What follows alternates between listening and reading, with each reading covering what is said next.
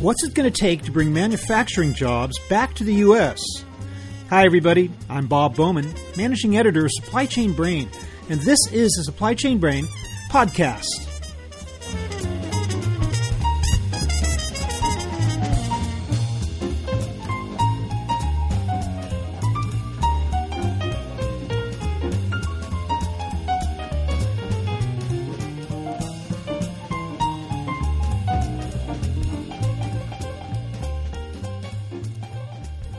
One of the most controversial issues in American politics today is the state of U.S. manufacturing.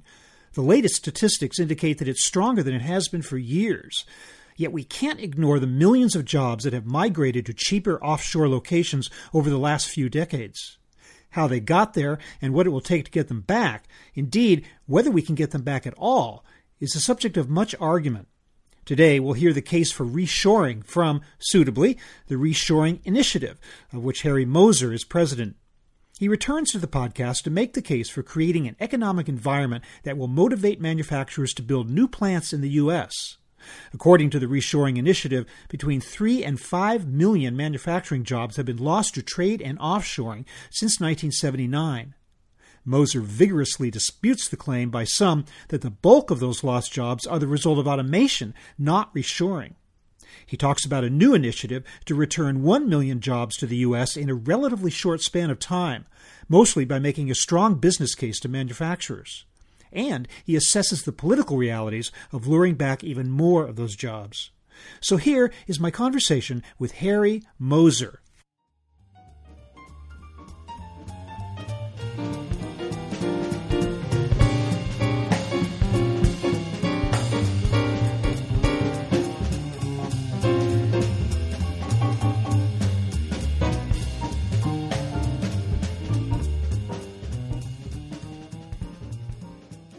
Harry Moser, welcome back to the program. Great to be here, Bob. We last spoke almost 2 years ago. What has happened and what has changed since that time in the world of reshoring? I'll give you some overview. Back 10 or 15 years ago, say around 2000, 2003, the U.S. was net losing over 200,000 manufacturing jobs a year to offshoring, not to automation, not to recession, not to anything else, just plain old to offshoring. So losing over 200,000 more than we were bringing back. And in 2016, for the first time, we brought back more than we lost. So we brought back a net maybe 20 or 30,000. So we've had a swing over that 15-year period of about 250,000 manufacturing jobs per year. So I've heard you say that the total amount of lost jobs due to offshoring is somewhere in the neighborhood of 4 million. Is that true? And if so, over how long a period of time? We calculate that based on the trade deficit. The trade deficit is about $500 billion per year. And the U.S. first went negative on trade about 1979.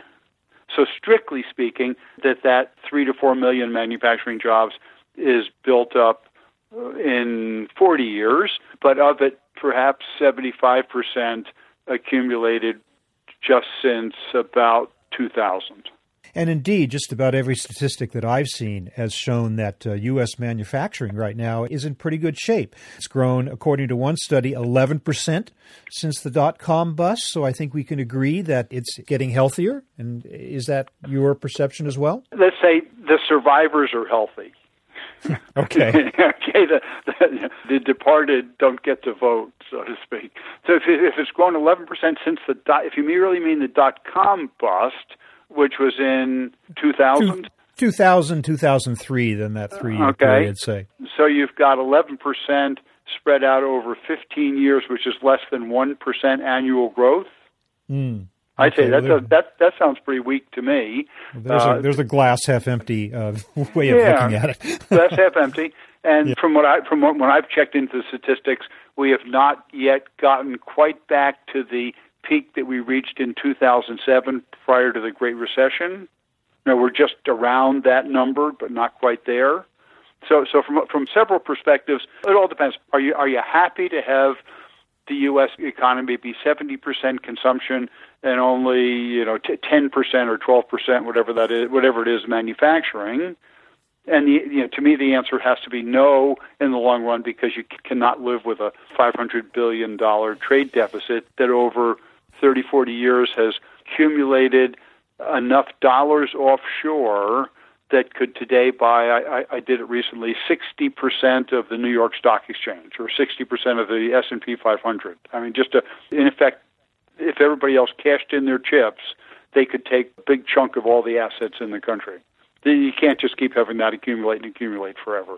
Okay, well, here's something that's happened since you and I last spoke, the creation of an initiative called Return 1 Million Jobs, in which you, the reshoring initiative, has played a key role. Tell me about that initiative, and looking like you're raising $20 million.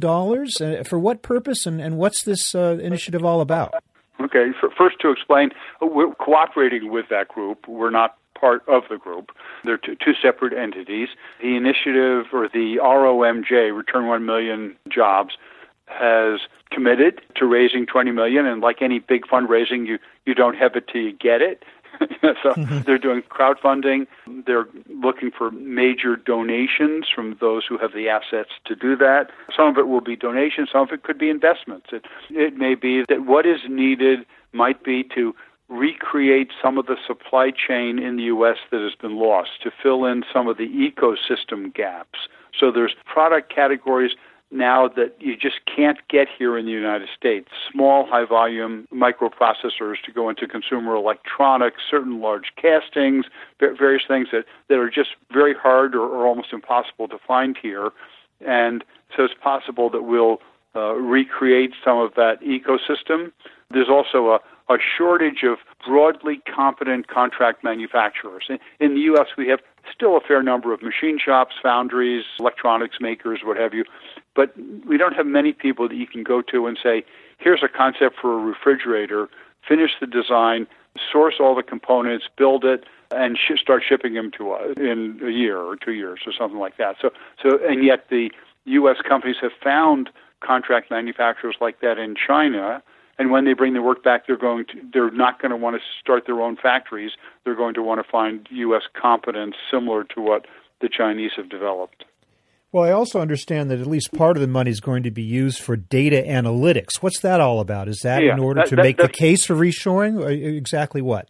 That's the idea, to make the case on an individual basis. So the idea is to encourage companies to participate, to share whatever they're willing to share in terms of their data, how they perceive the U.S. cost to be, how they perceive the offshore cost, the advantages, disadvantages of both, and then using something like IBM's Watson to sort through all the data from those companies, all the data that's publicly available, and be able to tell the companies, of your 1,000 products that you're bringing in from offshore, knowing all the data you've given us, knowing everything else we can figure out, using the Reshoring Initiative's total cost of ownership estimator, we conclude that these 25% of those products today make sense to bring back and either do in-house or outsource. And here's some likely locations in the U.S. where the labor costs, the energy costs, the material costs are consistent with being more profitably done here than imported from there. So this initiative is underway. They haven't got the $20 million in pocket yet. Haven't gotten it. And putting together all those capabilities, like the data analytics, will start when they get the money. It's the chicken and the egg thing. So we know the time is right. Everybody agrees Chinese wages have gone up a lot. Companies are starting to recognize the need to bring things back. President Trump adds a certain momentum to the subject. And so all things considered, it's clearly the right time in the last 40 years to do this, but the group has to find the money. If they don't find the money, then you'll be calling me, and we won't be talking about that. We'll be talking about the Reshoring Initiative. Yeah, and it's very pointedly called Return 1 Million Jobs. Is that the Reshoring Initiative's estimate as to the potential for jobs coming back to the good manufacturing jobs coming back to the U.S. is about 1 million, do you think? Based on our total cost of ownership user data, that's our free software people use online to make the analysis. Based on analysis of their data, about 25% of what is offshore would come back if people did the math properly. If they sharpened their pencil, did the math, looked at all the costs and risks that are associated with offshore, and they've been ignoring. So we've targeted, of the 4 million, the 25%, which is 1 million, that with proper data, proper analytics, proper insight, the companies will see make sense to come back. The other 3 million manufacturing jobs, the other 75%, require a change in our competitiveness. We require the dollar to be lower, the skilled workforce to be better, lower corporate tax rates, less regulations, all the things you hear discussed in the media, and that some of which President Trump has talked about doing, and so far none of which has actually been accomplished. Now, you are quite clear in saying that automation is not the primary reason for lost American manufacturing jobs, although, as you know, others argue the opposite. They say that the preponderance of the lost jobs are, in fact, the result of automation and not reshoring. How do you make your case? How do you know that reshoring is the culprit here? Certainly it depends over what time period you take this. If you say from 1776 to today, then clearly, automation is 50 times what it was before, and clearly you'd have to say automation. But if you take the last 10, 20, 30 years, then clearly it's offshoring. It's very simple, and if most analysts come out on our side, that it's in total 3 to 4 million jobs sitting offshore, maybe lost 5 or 6, but as U.S. productivity has increased, that number has shrunk to 3 or 4 measured at current levels of productivity. And the direct way to do it is always the best way. The trade deficit is $500 billion per year in goods, excluding petroleum. The average sales per employee of manufacturing companies is $179,000. You divide the two together, you get about 3 million manufacturing jobs. And then you say, do you think we're paying the same per product offshore as we would here? No, we're paying less, otherwise nobody would offshore. So there has to be something like a 20-25% price gap, and therefore the 3 million or so jobs that you get at U.S. productivity levels and price levels has to be on the order of 4 million jobs at the price actually paid from China, India, Mexico, and other lower-cost places. The error that most other groups have made, most specifically those who start with a productivity analysis, they say, well, we've lost so many jobs, and assuming that the productivity has been what the government says it's been, of the jobs, of the 5 million jobs we've lost, 4 million were due to productivity, and therefore we must only have lost 1 million due to offshoring. And that's like saying that everything going past before have been ants, and that even though that looks like an elephant, that's got to be an ant, because today we've only seen ants go past. I mean, the 500 billion trade deficit is just immutable. It's sitting there right in front of you. It's always better to calculate something directly and find out what it is, rather than to back into it by calculating something else. So there's a lot of agreement that the productivity numbers that the country uses are flawed, both because it overstates the importance of electronics, like the Moore's law of microprocessors improving their productivity, and also it has overstated productivity by the method of the calculation of value added. So as companies offshored more, the purchase price for the components was lower than their U.S. purchase price or production cost, and therefore the value added increased, difference between your cost of your purchase materials and your selling price, and it looked as if U.S. productivity was rising rapidly, and really it wasn't rising so rapidly. And yet, automation is a reality, and I'm sure we can agree that the jobs coming back to this country are not going to look very much like the jobs that left in terms of how many people are in the factory, the jobs they're doing, and how much they're getting paid, right? First, they'll get paid more because there'll be higher skilled jobs, more automation, more rocket scientists, more robot engineers. Second, as I mentioned before, the 4 million jobs that are offshored now are measured at current levels of U.S. productivity, because it's the $179,000 per year per employee. They're not measured at the productivity level of the jobs when they were lost offshore. That might have been 5 million or 6 million. So if the jobs come back at the average level of current U.S. productivity, 4 million jobs. If they come back at twice the average level of current U.S. productivity, then 2 million jobs. But there's absolutely no way to get anywhere near the 750,000 jobs that have been inaccurately portrayed or calculated by a few people in the field. Okay, so the new wrinkle that comes up now as we talk about the increasing technological sophistication of factories in America, and as you say, the need for maybe it will pay more because these people will be more highly skilled, and yet now we're hearing about a skills gap, that we don't have enough people in this country to fill those higher level, higher knowledge, higher trained jobs. Is that a problem? And if so, what can we do in order to alleviate it? Yeah, it's a severe problem. Again, there's a few economists that claim it can't be a severe problem because the wage rates haven't gone up dramatically and therefore there can't be a shortage. But I give 50 to 100 presentations a year around the country, and if I don't say, here's what we're going to do about skilled workforce, they raise their hands and they say, you can't bring the work back because there aren't enough people here today to make what we're making today, much less the number we'll need if you increase manufacturing by 20-30%, especially as the baby boomers retire and you lose all those years of experience, the people who actually went through an apprenticeship, actually had a good vocational training.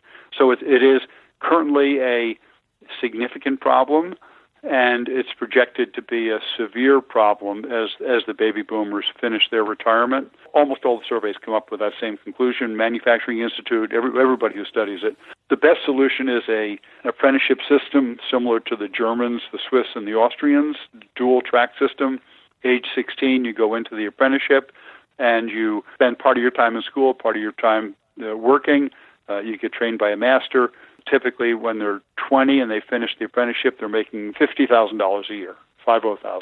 So, very good incomes comparable to what the university graduates will make when the university graduates eventually graduate with their debt, and if they happen to have gone into a fairly technical field as opposed to music or art or something like that. So apprenticeship is the right solution. It's very hard to get from here to there, and therefore a lot more emphasis on the high school training programs and on community colleges. Community colleges is probably going to be the biggest solution because where the high school typically cannot aggregate enough students to justify the heavy equipment in machines, etc., the community college can because it draws from, say, a county instead of one town. Certainly this country has never really institutionalized the idea of dual tracking of education as they have, say, in Germany, where you have a certain group of students who are being tracked specifically toward these types of jobs.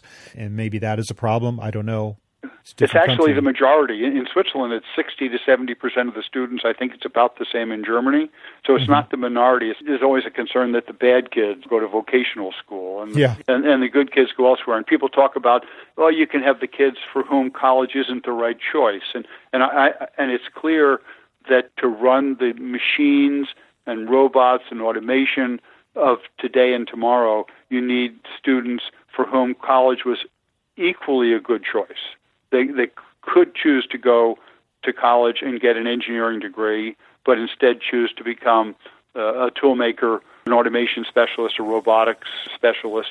And then typically with that 4 years of practical experience at the end of the apprenticeship, go on, you probably have an associate degree by that time, and you go back for 2 years of either management or mechanical engineering or electrical engineering, and now you've got the experience, you've got the apprenticeship under your belt, you've got the degree, and now you're a formidable resource in the human resources market.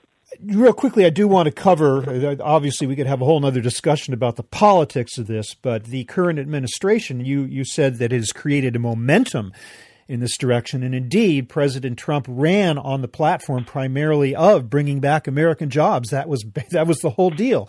And yet we haven't seen much progress in that area. We've seen the proposal of a border adjustment tax, which could have the opposite impact. We've seen punitive tariffs that actually end up having an impact on downstream employment in domestic manufacturing to the point where we see lost jobs as a result of moves like that. So where are we politically in terms of moving toward a true reshoring environment based on this administration's policies and what might come of them? We measure the announcements of reshoring and FDI, foreign direct investment jobs, each month. And the good news is that the rate had been going along at about the historical rate, and in November it doubled, and it has stayed at that doubled rate. So And we only count the real jobs, the ones that are going into real factories and real places with real products, not the nebulous, we're going to bring 50,000 jobs back here sometime, maybe jobs. So clearly something changed when Trump got elected. But for that momentum to continue, he has to implement real changes, the changes that he talked about largely.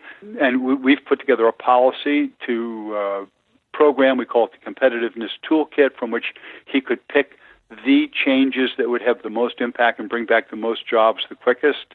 And for us, skilled workforce is always right at the top. We've already talked that one down. The other things that we're in favor of is obviously the lower corporate tax rate, big decision on where companies place their facilities, less regulations, getting healthcare costs down, not the charge to the person individually, but the overall cost of healthcare in the U.S. down from, say, 17% of GDP to, say, 11% by tort reform, getting drug prices down, et cetera, other things that can be done. I disagree with you on the border adjustment tax and the tariffs. I believe that the border adjustment tax, which acts more or less like a value-added tax, has been very helpful to other countries in terms of applying that tax to imports and giving a credit to exports, and therefore either a BAT or a VAT would clearly bring manufacturing into the U.S. We've had numerous companies say that they've come here because they think something's going to happen, either a border tax or tariffs. Had companies change their plans, they were going to build in Mexico, and now they've decided to build here instead because of that.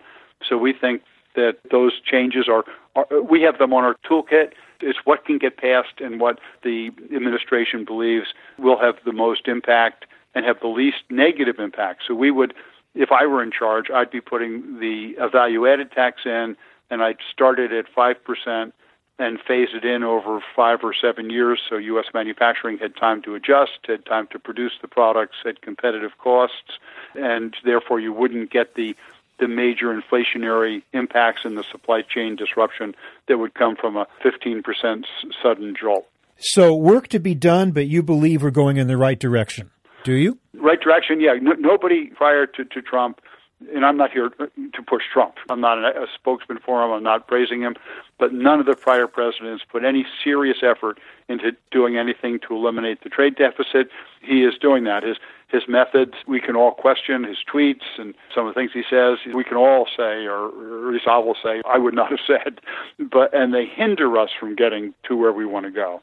So if he can get back on message, get back to bringing jobs back, I believe that we have much more potential to make progress on trade and jobs than any other political scenario that was imaginable. Well, we will look to see the progress of ROMJ as well as the Reshoring Initiative, and we'll link in the show notes to your Competitiveness Toolkit. But in the meantime, Harry Moser, I want to thank you so much for checking back in with us on the progress of reshoring and giving us a kind of a picture of where that's going. Thanks so much for being with us again. Bob, it's a pleasure. I'm here anytime you want it. It's a great opportunity to reach your audience, and they are important to us, and we're happy to be here.